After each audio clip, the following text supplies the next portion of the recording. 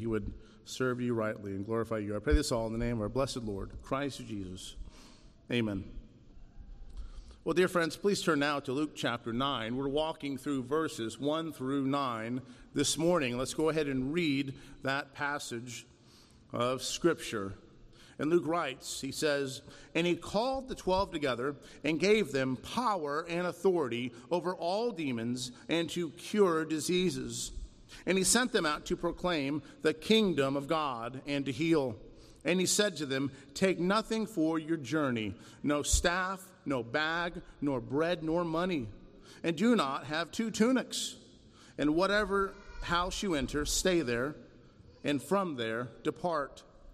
And wherever they do not receive you, when you leave that town, shake off the dust from your feet as a testimony against them." And they departed and went through the villages, preaching the gospel and healing everywhere. Now Herod the Tetrarch heard about all that was happening, and he was perplexed, because it was said by some that John had been raised from the dead, by some that Elijah had appeared, and by others that one of the prophets of old had risen. Herod said, "John I beheaded, but who is this about whom I hear such things?" And he sought to see him. There's 3 points that I want us to pull out of this passage, 3 areas that I think that we can emphasize of particular importance within this passage that have particular applications as well within our lives and our understanding as a church and our lives individually as Christians. And we see here this first point, this defeating the works of Satan and proclaiming the kingdom of God. These apostles were sent forward into the land to go forward and to defeat the works of Satan. They were standing against the consequences of sin, the consequences of the work of Satan, and they were declaring Jesus as king, as ruler. They were declaring the kingdom of God. They weren't going out just to reason with people. They were going out to make this declaration regarding what is true.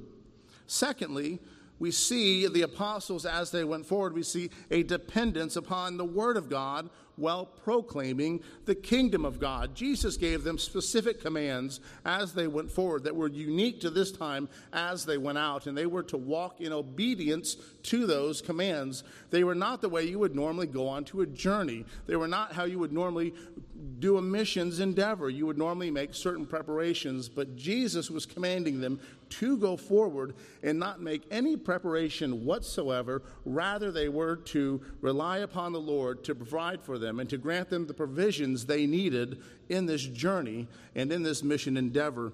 And thirdly, we see dumbfounded pagans under the proclamation of the kingdom of God. We see the apostles going forward, and yes, I chose a D for that third point so that I could have an alliteration in this one. So we have defeating, dependence, and dumbfounded. The dumbfounded pagans under the proclamation of the kingdom of God. Herod is perplexed. He doesn't understand what is going on. He rules his kingdom in a certain way. He rules his kingdom with the sword, and that is not how the kingdom of God is brought forward. The kingdom of God is being declared. The kingdom of God is at hand. The kingdom of God is ruling within the hearts of man, and the apostles are going forward declaring this truth, declaring what it is, declaring what God is already doing. They could believe this or they could not believe it, but Jesus was still sovereign. Jesus was still Lord. Jesus was the one who brought all things into existence from absolutely nothing, and Jesus was the promised one that would come forward and would save his people. Jesus is the promised one who would come forward and crush the head of the devil through his work. So let's look at that first point, and we see there defeating the works of Satan and proclaiming the kingdom of God. We see that here in the first 2 verses of Luke chapter 9. It says, "And he called the 12 together and gave them power and authority over all demons and to cure diseases. And he sent them out to proclaim the kingdom of God and to heal. And I want you to envision it in this way. And I've mentioned this picture as well previously, but this is how you need to see this. Jesus is sending his people forward. He's sending them forward into the promised land, that land that had been promised to the Jews. And just as you had the Israelites that went forward into the promised land, and the Israelites were defeating the Canaanites and were taking control over that area, that is the same idea that you need to see here, but you need to see it in a spiritual way. You need to understand that this is a spiritual battle that is happening. They're not running for offices. They're not first and foremost going up to Herod and trying to get his attention. They are going forward and declaring the kingdom of God. They're going forward and declaring Jesus as Lord, as sovereign, as King. They're declaring the will of God. And you have that even communicated in the fact that Jesus chose 12 apostles. Just as there were 12 tribes of Israel, you have 12 apostles here, and they're being commissioned by the Lord to go forward and trust in the Lord as they're walking forward to defeat these enemies before them, which is Satan and his minions. And this is a theme that you have flowing throughout the Gospels, and it's a theme that we've emphasized previously, and it's a theme that Luke will continue to bring forward, and that is idea of cleansing this land, of the Lord going forward and establishing his kingdom here amongst the people. And the irony is the Jewish people are in this area. The Jewish people are living in this land. But just as they are being ruled by the Romans, just as they are in a way enslaved to the Romans, many of them are enslaved to their own sin. And so that's being communicated there as well, that the slavery to the Romans that is there is also communicating this idea that we have that they are a slave to their sin and they need to be freed in this area. So they're going forward as well, and they are healing people. They are healing people of diseases. They're ridding people that are possessed by demons. We saw the man possessed by a legion of demons just on the other side of the Sea of Galilee. And that was an incredible, incredible story, a sad, sad passage where this man had been full of a legion of demons. And this man had been running around. He was naked. He was injuring himself. He was injuring other people. And the Lord Jesus freed him. He was saved from this tyranny of Satan. He was saved from this tyranny of this demonic effect upon his life. And they were sent even into 2,000 pigs. And the people were sad. The people were not joyful that this man had life. The people were not joyful that this man had been given his life, that he had been sitting there clothed. Remember that picture of redemption that we saw? He's sitting at the feet of Jesus, clothed and in his right mind. What a picture of redemption. What a picture of one who has been saved by grace and through faith. That they have a new way of living, a new way of behaving, a new way of worshiping. We all worship something. We all worship someone, and the people were fearful, and they asked Jesus to leave. So just as he was establishing authority there over those demons, ordering them, they were even begging him. They're trying to negotiate with him. Look, don't throw us into the abyss. Have you come? We saw that in other Gospels. Have you come already to torment us? Have you come already to throw us into the abyss? Is the time already come? The orthodoxy of these demons. I still ponder that, and it's fascinating. Their orthodoxy in seeing Jesus as Lord, their eschatology, and recognizing that Jesus is going to judge the world. Jesus is going to judge Satan and his minions. Is it this time already? We thought we had a little bit of time left. So just as he was declaring his power, showing his power over those demonic forces, he is showing his power here through these miracles that the apostles will do, and ridding people of demons and even healing people. And we don't need to see it this way. We don't need to see every time someone is sick, that specifically is because of some sin that person is doing, or because there's a particular demon in some way that's affecting them. We talked about someone a couple weeks back named Richard Ng that wrote just an incredibly absurd book called Spiritual Warfare, and it was incredibly superstitious. And he had all kinds of ideas regarding demons and how they affected you. And any little thing that was wrong with you, any sin that you had was a demon of cheating or a demon of adultery or a demon of pride. If you didn't believe, remember that? If you didn't believe that these were demons that were affecting you in these particular ways to lead you to commit these particular sins, then that certainly must mean that you have the demon of pride, which is an incredible way to debate. But there's others that can get into a wrong area here and begin to see each and every sickness or cancer that someone may have is a direct effect of a demonic activity or the work of the devil. And that's not how you need to see it. But you do need to see this. This is the picture you need to walk away with in a passage like this, that the apostles going forward and healing people at this time is fighting against the works of the devil. This is in a general way. Because why do you have sickness and death? Because man fell. Why did man fall? Because Satan tempted man, and man joined an alliance with Satan. And so the wages of sin is death. The consequences of man falling, the consequences of the fall, one of the consequences is that we have been affected in our bodies. Our minds have been affected. Our emotions have been affected. And so the fact that this is a consequence of the fall, we can say this is the work of the devil, and we're saying this in a very general way. And so going forward at this time is them fighting against the works of the devil in a general way. And this is also looking forward in an eschatological way, remembering what the Lord is going to ultimately do, that he is going to resurrect our bodies. And we are no longer going to have the effects of sin upon our bodies. It's also communicating, remember this, what the Lord is doing in the life of a sinner spiritually, bringing someone to life, giving someone new understanding, giving someone healing them spiritually. This is what you see in these various miracles that are happening, where people are given their sight, they're given their hearing, their ability to walk around. They are in a right state of mind. All of these things are pointing to what Jesus does for the sinner in bringing them to life, in regenerating them.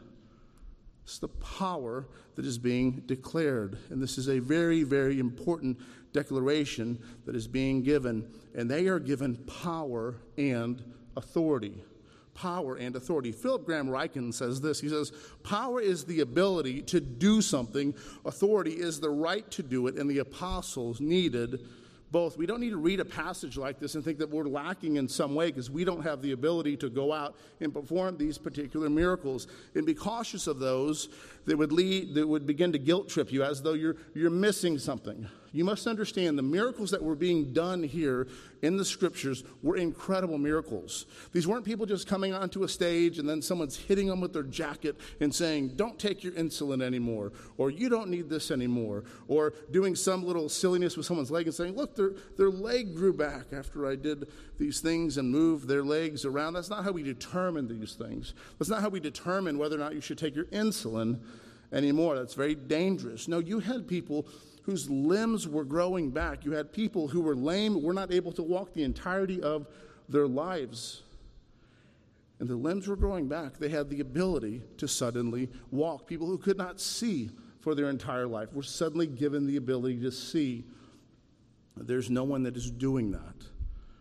This is something that is looking forward to what will ultimately happen. It's reminding us of what the Lord does in the life of a sinner that comes to faith in Jesus Christ. And it's also declaring the power of Jesus. So they needed power and they needed authority. Think of it this way. You need both of those things. Law enforcement has the authority to fight against, let's say, drug cartels. But as we've seen historically, sometimes they don't always have the power to bring it about. So they have the authority to do something, but they may not have the power. And you may have the power to do something else and not the authority to do it. They have the power and the authority that is given to them as they go forward at this time to heal, to drive out demons, and to declare the kingdom of God. And we need to bring this into balance as well. You need to remember here as well that everyone wasn't healed at this time. And even now, there are those, and I want to emphasize this once more, there are those that will share to you a false gospel. They will share to you this idea that God's will for everyone at all times is that they would be healed. And here's what ends up happening. You end up guilt-tripping the person that doesn't end up being healed. You end up putting a great amount of guilt and judgment upon that person. Remember, many years back, we had Justin Peters came to speak to us. And he was a man who has suffered in many ways. He is a man who is crippled in certain ways and is not able to move around as most people are able to move around. And he would go to some of these services. He'd go to like a Benny Hinn service. And interesting as it was, they would never let him on the stage. He was the one that had to stay on the back. It was only the ones that came forward with merely crutches or in a wheelchair that would come up, but not anyone that actually had a serious illness or a serious problem with them that needed to be healed. And he will tell you that he suffered greatly under this. He began to question himself, well, am I even saved? Do I truly believe in the Lord? But it was the Word of God that blessed him. It's the Word of God that blessed him, and that seeing that it was God's will that he would be in this state, that God would use even this difficulty in his life for his good purpose. And it's blessed him in many ways, and he's able to see it that way as well. There are some that were healed in this time period in the Gospels, and they did not believe. Remember the lepers. 10 of them were healed. Only one came back. Only one was saved of his sins. That's the idea that we have that is communicated in that. Only one believed. Remember also, most of the apostles were martyred. They were not signing up for health and wealth and prosperity. They were signing up for great difficulty. They were not living lives of luxury. They weren't living lives of opulence. And in the midst of this, they were declaring the kingdom of God. They were declaring Jesus' rule over his kingdom. And Jesus was working on the people from the inside outward through the work of the Word and the Spirit of God. The Word of God declared and the Spirit of God working on a person as well, illuminating even that Word that the person may have understanding and opening the eyes of that person spiritually, giving the person understanding, declaring this kingdom. Philip Graham Ryken makes this point regarding the kingdom of God. He says, the kingdom of God is not a territory protected by an army or an empire on a map, but a sovereign dominion over the hearts of God's people. God's kingdom is God's rule, his royal authority and sovereign reign. God is the king, so whatever he is, the kingdom is. The kingdom is present wherever God exercises his kingly power and wherever people honor and serve him as king. That is the declaration that is being given. Look at what Jesus says about his kingdom in Luke 17 and verses 20 and 21. It says, being asked by the Pharisees when the kingdom of God would come, he answered them, the kingdom of God is not coming in ways that can be observed, nor will they say, look, here it is, or therefore, behold, the kingdom of God is in the midst of you. So Jesus, as he was going forward, as the Spirit was working within the hearts of man, this was the kingdom of God coming forward. And this is what they are doing. They are going forward, declaring the lordship of Jesus Christ. They are going forward, declaring his authority, declaring his reign, declaring him as fully God and fully man, as the one who was given, as the one who was brought forward to lay down his life for his people. That's what they are doing. This is the Greek word we have here for preaching, is this idea of kerusso. This is the word that is like the town crier. Remember back in the day when they, newspapers weren't even as prevalent as they are now, or even the times when you had newspapers. Remember the newspaper boy in the middle of the town square as people were going through, and he's making a declaration that you still see in certain countries, like in Great Britain when a new sovereign takes over. When a queen dies and the new king takes over, there is one that stands in the midst of the town and makes this declaration, declares this to be true. That person at that time, that town crier, that one that is declaring this truth, is preaching and is declaring it. He's not negotiating it with people. He's not trying to say, well, what do you think? Would you have this ruler to be king?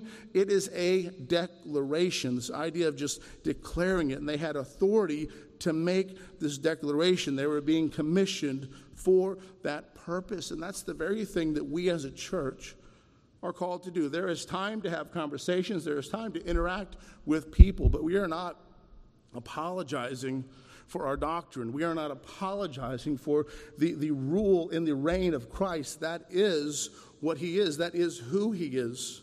That is who he is regardless of what anyone else thinks. And the reality is, it's not something that makes a lot of sense from a worldly standpoint. That's not the best way to win friends and influence people, just to declare it to be true, just to come forward and say, this is absolutely the case. But this is what the apostles did. This is how Paul writes within his letters. This is how Jesus speaks. John the Baptist overwhelmingly just declared, this is how it is. Paul says this in Romans 1 in verses 16 and 17. He says, for I am not ashamed of the gospel, for it is the power of God for salvation to everyone who believes, to the Jew first and also the Greek. For in it the righteousness of God is revealed from faith for faith, as it is written, the righteous shall live by faith. And you have that happening right here. It is going to the Jew first. He is commanding them only to go forward amongst the Jews at this time, not to go to the Samaritans, not to go over to the areas of the Gentiles. And it's incredible, some of those that have just very erroneous ideas that I would say are the most anti-Semitic ideas that you could possibly have. I saw this just this week, that someone named Paula White, who puts herself forward as a preacher, she declared that you should not share the gospel with the Jews. She has no reason to share the gospel with the Jews, and she's not the first person to say this. John Hagee is one that put forward this faulty idea as well. This idea that it's not necessary to share the gospel with the Jews because they already have a way to be saved that God gave them in the Old Testament, as though the gospel is only here for Gentiles. No, Paul says here in Romans 1 that it is for the Jew first and also for the Greek, and it came to the Jews first. This is the promised one that was promised early in the scriptures, that was declared that he would come, and it was prophesied that when he come, that there would be great changes that happened, that people would be healed, that people would be given sight, that people would be freed from prison. And that's what's happening here. And that is necessary for all people everywhere. The only means that you come to faith, the only means that you are justified, the only means that you can have your sins forgiven is by coming to Jesus Christ alone. It's absolutely necessary, regardless of who you are. It is Christ alone. Christ is the way, the truth, and the life. No one comes to the Father except through him. Jesus told the Jews that he is the door. You must enter through that narrow gate. You must enter through Jesus. All of the ceremonial law was pointing to Jesus. All of the ceremonial law was pointing to the ways in which it was insufficient, that it did not provide the necessary salvation, but could only point you to the one that would provide that salvation, and that was Jesus. Likewise, they're given power. And we are given power as well as a church. The Lord has given us power to walk in our mission. The Lord has given us power whereby we can walk in faithfulness.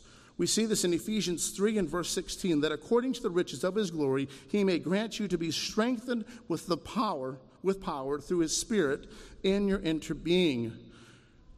And the Lord will strengthen you. The Lord will give you his Holy Spirit. The Lord will bless you in this way. And in the giving of the Spirit, this is not some idea that you're going to fall upon the ground and lose consciousness. This is not the idea that you're going to begin to speak in all kinds of words that nobody understands and that someone's got to translate it, or it's some kind of an angelic language.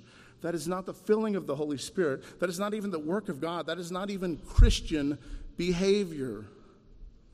It's a very new idea, honestly, in the history of the church, that would be understood and interpreted as Christian behavior. It wasn't until the beginning of the 20th century at the Azusa Street Revival that you began to have people behaving in this way.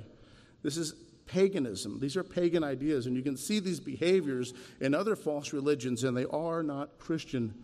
That is not the power of the Holy Spirit. That isn't the filling of the Holy Spirit. The power of the Holy Spirit is to work within you to give you strength whereby you can walk in obedience to God's command.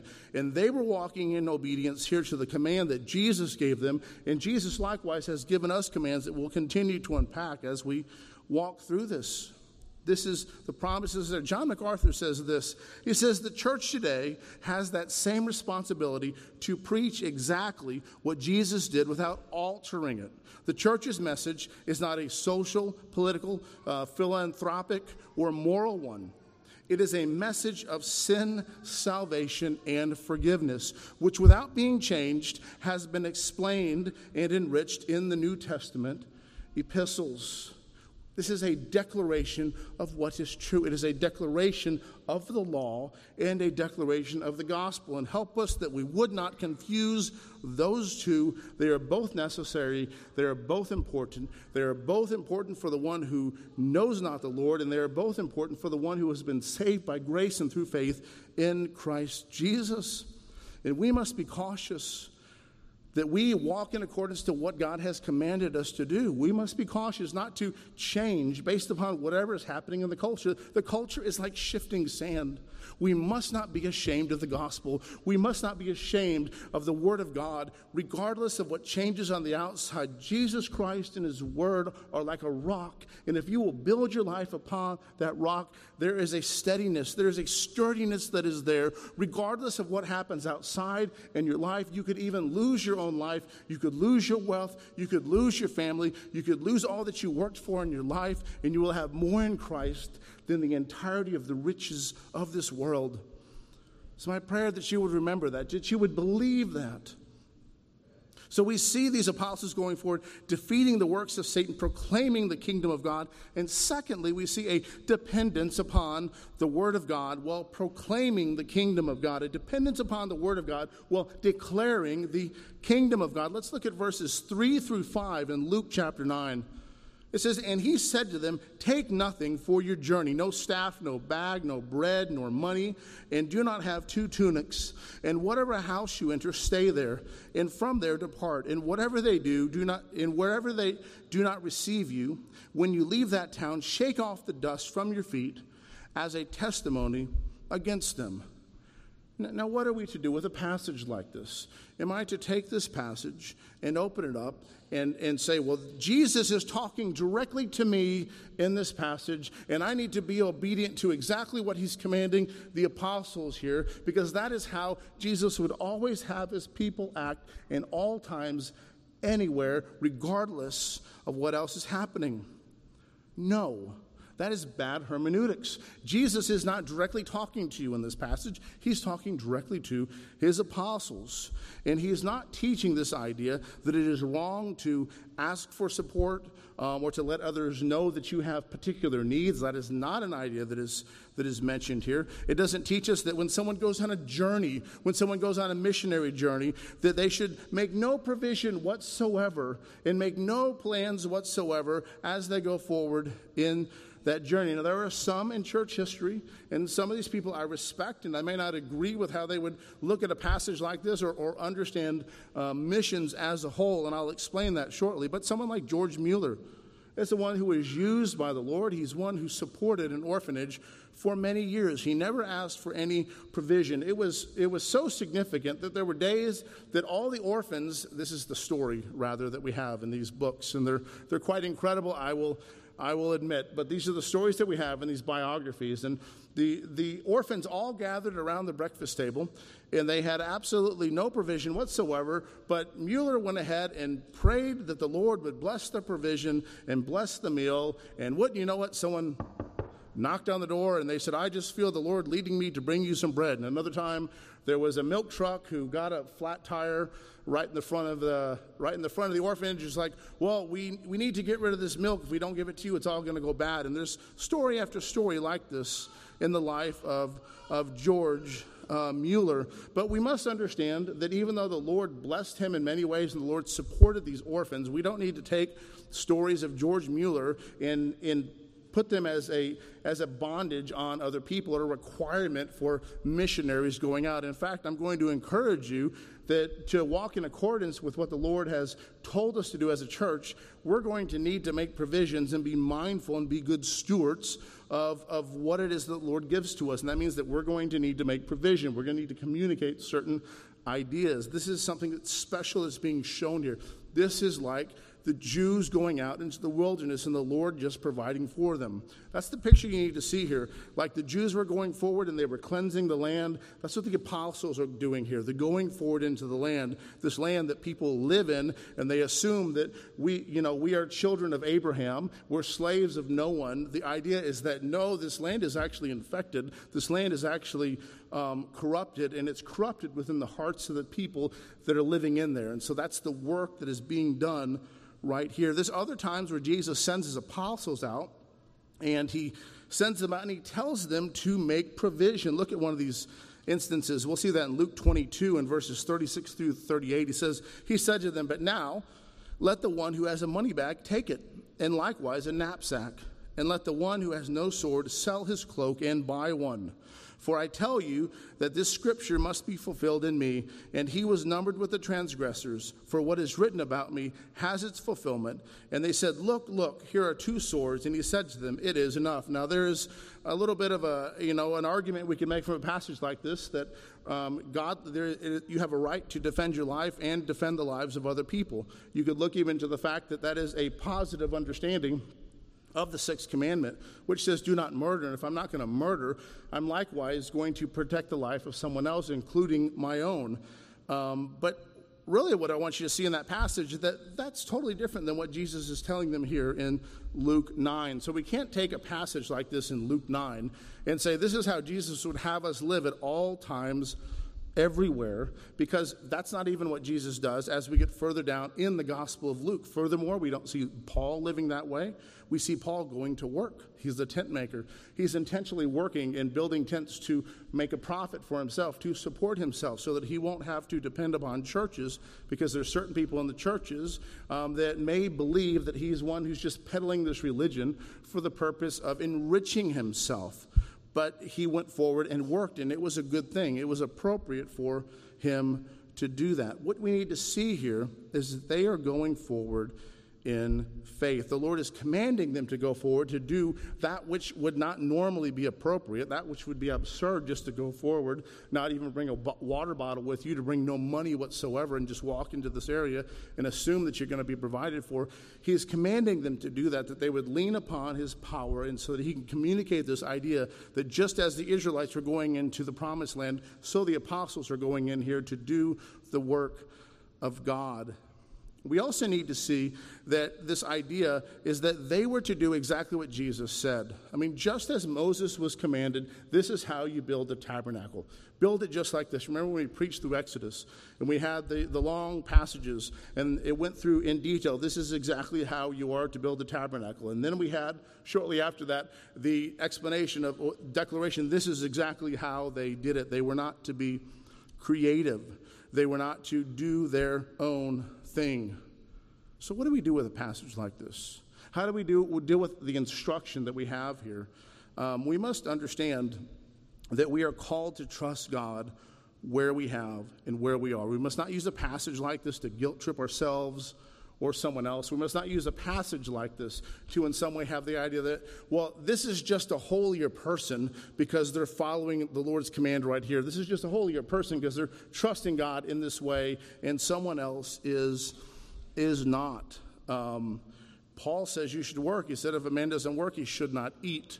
So there's a commandment there that you would work, that you would be regularly and ordinarily working and making provision for yourself and taking care of yourself, not just so you can take care of yourself, but what does Paul go on to say? That you can go and you can give to other people. How best to be obedient to the 8th commandment, that I would not steal, not just that I wouldn't pilfer off other people, but that I would provide for myself, but positively live out the 8th commandment in such a way that I can give to other people and to support them. And that's something that is normal in a way that you're normally going to live your life. And that's what he's commanding them to do here, though, which is different. He's commanding them to go forward, and he's commanding them to walk in obedience and trust in his word, just as the Israelites were given specific commands. We understand this in hermeneutics as being a positive commandment. Jesus is giving them a special commandment at this time that they are to follow. You see the Israelites given special commandments at certain times. We see that, we understand this as Reformed Baptists, that the ceremonial law, they were given positive commandments. They were given judicial laws. These are positive commandments. Positive commandments are to be understood in addition to the moral law of God. All people everywhere are required to keep the moral law of God. We see that summarized in the Ten Commandments. We see the Ten Commandments summarized in the two greatest commandments that Jesus gives. Love the Lord your God with all your heart, mind, soul, and strength, and your neighbor as yourself. He's summarizing the first four commandments in loving God and summarizing the last six commandments in understanding that we should love other people. Other commandments that are given besides that, we call them positive commandments. The same is true for the church. We are commanded to participate in the Lord's Supper and take it in certain ways. We are commanded to participate in baptism. We understand these to be what is known as positive commandments. And so you're required to walk in accordance to it, but it's important to understand who that command was given to. And when you see a positive command like this, you must look back and understand it hermeneutically who that commandment was given to. You don't just take a positive commandment from someplace in the Bible. All right, this is superstitious. You go and just take a positive commandment from somewhere else in the Bible that wasn't given to you, that you aren't to understand as being directly given to you, and then begin to walk around and command other people to walk in this. That is legalism. That is inappropriate. There is an entire book in the New Testament that speaks against that behavior. That is the book of Galatians. Also, you must not walk around following such a positive commandment and think of yourself as though you are holier than someone else, as though you are walking in a way that is more obedient to the Word of God. We must understand these positive commandments in their context and understand them in regard to the people they are written to. So what do we do? What do I do? What do I do with a passage like this? We must not take from it the idea that I have to follow these commandments, but I can take from it this, that God has given us particular commandments regarding how we are to behave as a church, how we are to behave as individuals, and we can trust in God that He will provide for us in the means that He has promised in those times. So you must be faithful as you walk in the circumstances that the Lord has you in. So just as the apostles here were provided for as they went forward, and they could trust in the Lord for their provision, likewise you, dear church, can trust in the Lord that He will be faithful to you to give you all that you need to walk in obedience. We were reading Daniel 3 this week in family worship, and I was particularly moved by that passage. You know, it's a passage that as a young child, it was in all the children's story Bibles. You always have Daniel's in the lion's den. You always have the three young Hebrew men who are being thrown into the fiery furnace by Nebuchadnezzar. And the fourth person that is there, and they all walk out and they are safe. They don't even smell like fire. They don't even smell singed. And meanwhile, it was so hot that even those that threw them into this fiery furnace, they died in the process of throwing them in. They were given this opportunity to stand firm, and they did. They trusted God even to their death. And I love what they say. They give such a testimony. They make a declaration to Nebuchadnezzar, and they say, God will save us, but even if He doesn't, we will not bow down to your statue. We are going to walk in obedience to our Lord because He has saved us and He has given us life, and we will not profane our profession to Him. We will not use His name in vain by bowing down to this idol. We will not violate the first commandment by worshiping one who is not the true God. And they stood faithful in that, even to death. And that is what you can take away from a passage like this, that you can trust in the Lord for your provision. You can trust in the Lord that He will give you all that is necessary, all that you need. And I can't think of a better month to bring this up in than the month of June, where all over our culture there is this emphasis upon supporting one of the greatest violations of the seventh commandment, do not commit adultery. There is this emphasis that the culture as a whole needs to give a nod, needs to give a sway, needs to give an affirmation and an acceptance of a violation of the seventh commandment through homosexual behavior and all of the other letters that follow with this. There's many people who have lost their jobs because they would not acquiesce. There's many people that have faced ridicule. They have faced consequence because of this, because they would not speak in a way that is contrary to what the Bible declares about human sexuality. And when we see a passage like this, we must remember this, that we must be willing to trust God at His word, knowing that in Christ you have more than the entirety of this world could grant to you. You could be the wealthiest man in the world, and the poorest man in heaven is of greater wealth, is of greater standing than the wealthiest person here on this earth. I pray that you would believe that. I pray that you'd trust that. I pray that you would be willing to suffer for Jesus, that you would be willing to be even inconvenienced. This was inconvenient for them. I can guarantee you the apostles going out bringing no provisions whatsoever. There is a natural stress that was there. There's a natural inconvenience that was there. Not even bringing with them a water bottle, not bringing with them food, not bringing with them any money whatsoever. They were uncomfortable. And so it was with the Israelites.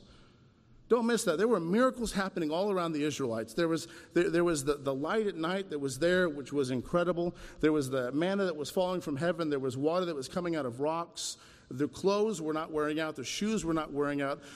But mind you, they were very inconvenient. They were not sitting in the lap of luxury as they walked around the wilderness, but the Lord was providing for them as they were going forward. And the Lord provided for them as they went in to conquer the promised land. And the same is true here. The apostles were being supported and provided for by the Lord and walking in accordance to what He had commanded them. And likewise for you, dear friends, the Lord will provide for you.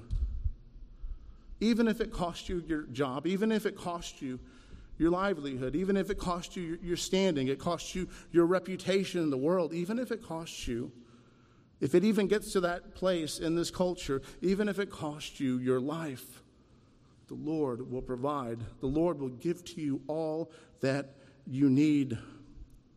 The dependence is upon the Lord. It's not in our scheming.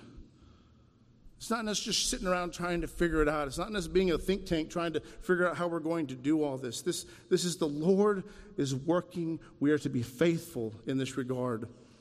We see this idea in the 5th verse of Luke 9 of knocking the dust off from your feet. It says, "And whenever they do not receive you, when you leave that town, shake off the dust from your feet as a testimony against them."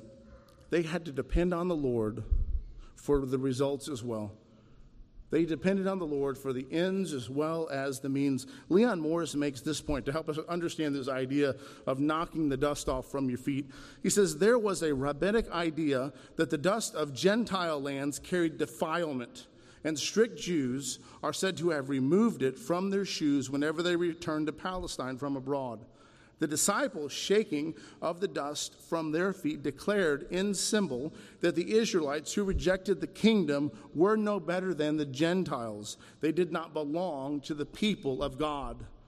They could not just say, we are children of Abraham, we are sons of God. They can't say that about themselves because they are violating, they are speaking against, they are not accepting the one that God has sent. They are not accepting the promised one who has come forward. And they were to trust in the Lord even in the results. Their responsibility was merely to give the message. Their responsibility was merely to trust in the Lord. They were dependent upon the Lord for the ends as well as the means. And the same with us, dear friends. We must trust in the means that the Lord has given. We must trust in the provision that the Lord has given. We must not dress up the church in ways that make it more appealing to the culture. We're not commanded to do so. We must not go and walk in ways that contradict what the Scriptures say that we should do. I know some of you are new here, and some of you have, perhaps the service is a little bit different. Perhaps the music is a little bit different. Perhaps it's not as entertaining as other places that you have been to, but I assure you this is very consistent for Reformed Baptist churches. What is beautiful about true religion, what is beautiful about Christianity, what is beautiful about worship as is rightly to be ordered, as we understand this to be regulative worship. Only that which God says is worship, we understand to be worship. And this is what is so beautiful, that I and my family were in Costa Rica visiting some churches that we support, and we were down in Costa Rica. It is a completely different culture. There are many, many differences between Houston, Texas, and Liberia, Costa Rica, or San Jose, Costa Rica. But when you went into the church, it was almost exactly the same. The language was different. Perhaps there may be slightly different instruments, but the order of service was almost exactly the same. The elements of the service absolutely were the same. We had singing, we had praying, we had reading, we had teaching, we had preaching, there was baptism, there was the Lord's Supper. These are all the elements that they had, because the Lord says these are worship. And just as they were given specific commands regarding the tabernacle, on how it is they were to build it, and they were not to deviate with them, so it is with us in the church. We are not to deviate in these methods regardless of what culture you're in. And you end up with an order of worship that is very similar regarding where you are in the world, because it is not dependent on any particular culture. The culture is not telling the church how it is that she should act. The culture is not telling the church how it is that she should behave. We've seen that over the last couple of years, where magistrates thought they could dictate to the church how it is that she should worship, dictate to the church when she can be open, how many people can come, and how they can behave. Not so in the church of God.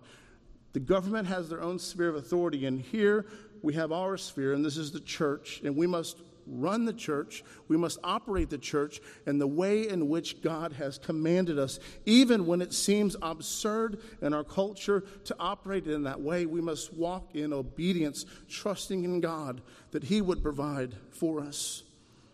So we've seen the defeating the works of Satan, proclaiming the kingdom of God as they went forward, showing Jesus' power over Satan and his minions, showing the defeat of Satan as they are going forward, proclaiming the kingdom of God, kerusso, declaring that to be true. But as they went out, there was a dependence upon the word of God while proclaiming the kingdom of God. They were trusting in what Jesus had said. They were trusting that God would provide for them, just as the Israelites went forward into the wilderness, just as the Israelites went forward into the promised land to take a hold of it and to defeat the Canaanites. They were to trust in the Lord just as well. What sense does it make to march around a city many times over to defeat a people? That is a terrible battle plan, unless that's what the Lord's commanded you to do. And that is exactly what they were commanded to do. And they walked in faithfulness, and the Lord provided a defeat for them, for the walls came down. And so it is for us, that we must be trusting. We must not be ashamed of the gospel regardless of what the culture says. We must be trusting in the word of God, trusting in the means that God has provided, and trusting in God's provision as we walk in obedience. And thirdly, we see the dumbfounded pagans under the proclamation of the kingdom of God. We see Herod as being perplexed, not understanding what is going on, realizing that there are things happening in his kingdom that he is seeking to take prophets out. And it is not expanding his reign, expanding his rule, but rather the work of God is continuing to happen. God is doing his work apart from Herod. Herod's not one that he needed in order to do his work. God is working through the hearts of men to accomplish his good purpose, and the reign of Christ is being declared amongst the people. Look at verses 6 through 9 in Luke chapter 9. It says, "And they departed and went through the villages, preaching the gospel and healing everywhere. Now Herod the Tetrarch heard about all that was happening, and he was perplexed, because it was said by some that John had been raised from the dead, by some that Elijah had appeared, and by others that one of the prophets of old had risen. Herod said, 'John I beheaded, but who is this about whom I hear such things?' And he sought to see him." This is greatly offensive to Herod. I mean, who do you think I am? You're going about and doing this. You're not paying me a special visit. I'm not being respected in the ways in which I should be respected. Don't get that wrong. He was greatly offended when John spoke truth to him, when John called him out and said he had taken his brother's wife. and married her. That was a sinful behavior on his part, and John lost his head because of his faithfulness to God in this respect. But they didn't even swing by the palace. They didn't come by. They didn't visit Herod. He wasn't part of their plan. But mark this as well. Herod, you need to understand, this is a family dynasty. One of the things that you have to do when you're going through a study biblically is to understand which Herod is which, because you have 3 different Herods within the Scriptures, and you have even more Herods that aren't in the Scriptures, and understanding which one is which. This is a dynasty that was ruling, and they were allowed to rule in this area. He was allowed to rule as a tetrarch. He was allowed to be declared as a king, even. Not something you could normally do in the Roman Empire, but they were very good. Think of them like a mafia don, like one who had a family business in this area, and they were running things and taking care of business for the Romans, and that is who they were. But mind yourself this, he had his own religion. He had his own connection. I don't doubt one bit that he had a connection with the high priest, and he was allowed to think that he was in a good standing with God, through the ways in which he was acting. But conscience is a reality. I can't help but think that his conscience was affecting him. He was perplexed here. He knew the ways in which he acted was sinful. We know that he was not wanting to put John to death because of the consequences of what would happen. We know as well that he knows putting John to death was wrong and was sinful, but he ended up having to do it because he was pressured. But the conscience is a reality, and the declaration of the law of God is there. You don't even need the Bible. You don't even need the Bible to tell you the law of God. We will all stand before the Lord guilty if we stand before the Lord in our own righteousness. Romans 1 speaks of this in many ways, but I want to emphasize verses 18 and 19 of Romans chapter 1. It says, "For the wrath of God is revealed from heaven against all ungodliness and unrighteousness of men who by their unrighteousness suppress the truth. For what can be known about God is plain to them because God has shown it to them." Then he goes on to talk about the attributes of God and as they are declared within the creation that God brought into existence. And although it is damaged, the conscience is damaged, although our understanding of morality is damaged, there is enough light that is there in the creation and in our hearts and in our minds that it's not only there, all right, we're also able to interpret it and understand these realities so that we end up living hypocritically when we seek to establish our own righteousness, where it's like, well, it's okay for me to steal here, but someone else better not take my car. It's okay for me to take this person's life here, but then over here, my family should be well protected. We have that very clearly communicated in the laws that we have within this society. It is illegal to take the life of another person. However, if that other person is in the womb, you are free to take that person's life. It is legal and it is allowed in every single state in the union. You can take the life of another person, especially if you are the mother of that child. But God's law is communicated within general revelation. J.C. Ryle makes this point. He says, conscience is a most powerful part of our natural constitution. It cannot save our souls. It never leads a person to Christ. It is often blind and ignorant and misdirected, yet conscience often testifies against sin in the sinner's heart. It makes him realize that it is wrong to reject God. Happy are those who found the only cure for a bad conscience. Nothing will ever heal it except for the blood of Christ. Remember, I think we might have talked about it in Sunday school today, but one of the uses of the law is to act as a mirror, that you can look at that law and recognize that you fall short. That's one of the consequences that happen. People hear the law of God and they become very concerned. They begin to say, well, who do you think you are telling this to me? Are you perfect? No, I'm not perfect. I'm telling you what the law is. I'm not saying I've kept the law perfectly. I'm telling you what the law is. This is the law of God, that you must be obedient to God's law in word and thought and deed, and even have the right intention and motive in doing it. To violate that in any way is to break the law of God. You say, well, nobody's perfect. Yeah, that's our problem. That's our problem. And it's to rightly diagnose this and recognize that we have no hope in ourselves. Now, I am certain that Herod was involved in false religion. All men everywhere are. They justify their sins false religion seeks to appease the conscience. It seeks to tell you that you have peace with God when there is no peace. But I want you to see Herod and where he is. That Jesus is reigning. The apostles are going forward. They're declaring the kingdom of God. The work of God is being done. Satan is being crushed. The head of Satan is being crushed at this point as they are going out and going forward. But there is no rest for the wicked. Herod believed he could use his power and influence to control the world. He believed he could use his reign and rule to control that which was under him. But it gave him no rest. We see that in verse 9. John I beheaded, but who is this about whom I hear such things? And he sought to see him. Was he truly seeking Jesus? Where he just knocked off the prophet that came before Jesus, the one that was the forebearer, the one who was declaring who Jesus is, the forerunner of Jesus? No, Herod is like all of those who know not Christ. They have no rest. I hope you've seen this in some of we've been singing psalms lately, and understand, I know you may be reading it like, what's this worship song? What are we doing here? No, that's actually a psalm, and it's a psalm that the people of God have been singing for many, many centuries, and it comes directly from the scriptures, and so it speaks of the reality and the consequences of those who are walking in disobedience to God's law, that are not submitting themselves to God's rule.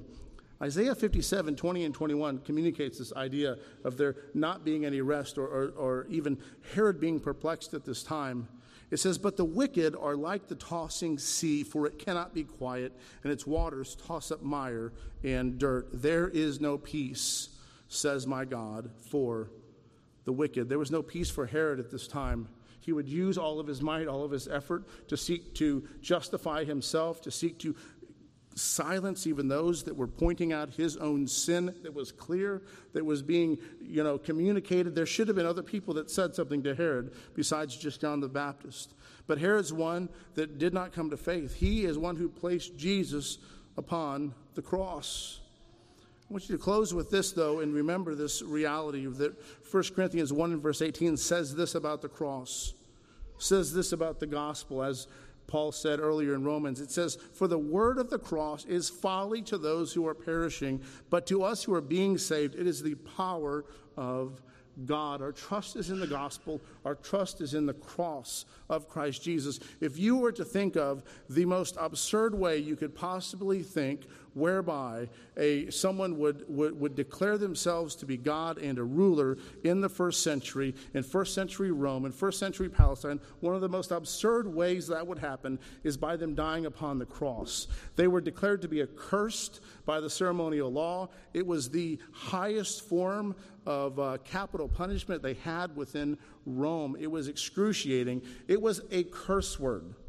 If you were to say the word cross at the Roman dinner table, you would get your hand slapped most likely. It was something that was not to be declared, and yet God used the cross whereby we could be saved.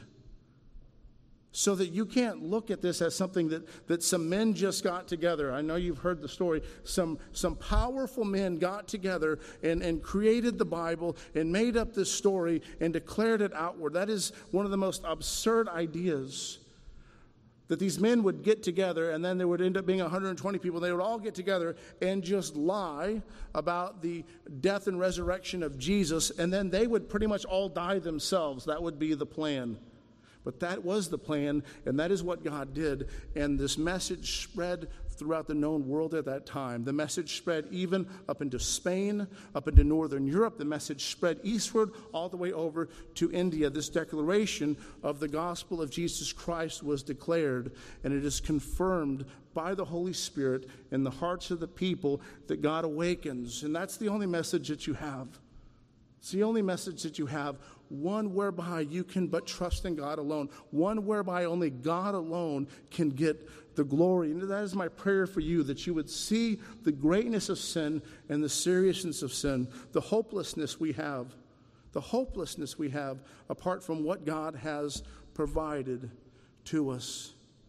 Jesus is King, Jesus is Lord, Jesus is reigning, and Jesus is ruling, and all of us will give an account for how we live our lives. We have broken his law in so many ways, but he has made a means whereby you can be saved if you will but trust in him, understanding that he has taken upon himself the fullness of the wrath of God, that it may not fall upon you if you trust in him. And he has walked in obedience to the moral law in every way, that you may be clothed in his righteousness, that you can stand before the Lord in perfect righteousness. And you will not be able to boast. For just as the apostles went out and trusted in the word of the Lord, trusted in the Lord's message and his command here that they would be provided for, you must trust alone in Jesus Christ and his provision and his righteousness. For if you bring anything of your own, you will but distort and damage that perfect righteousness. You can add nothing to perfection. Trust in Jesus, believe upon him, repent of your sins. Dear friends, you will be saved. You will have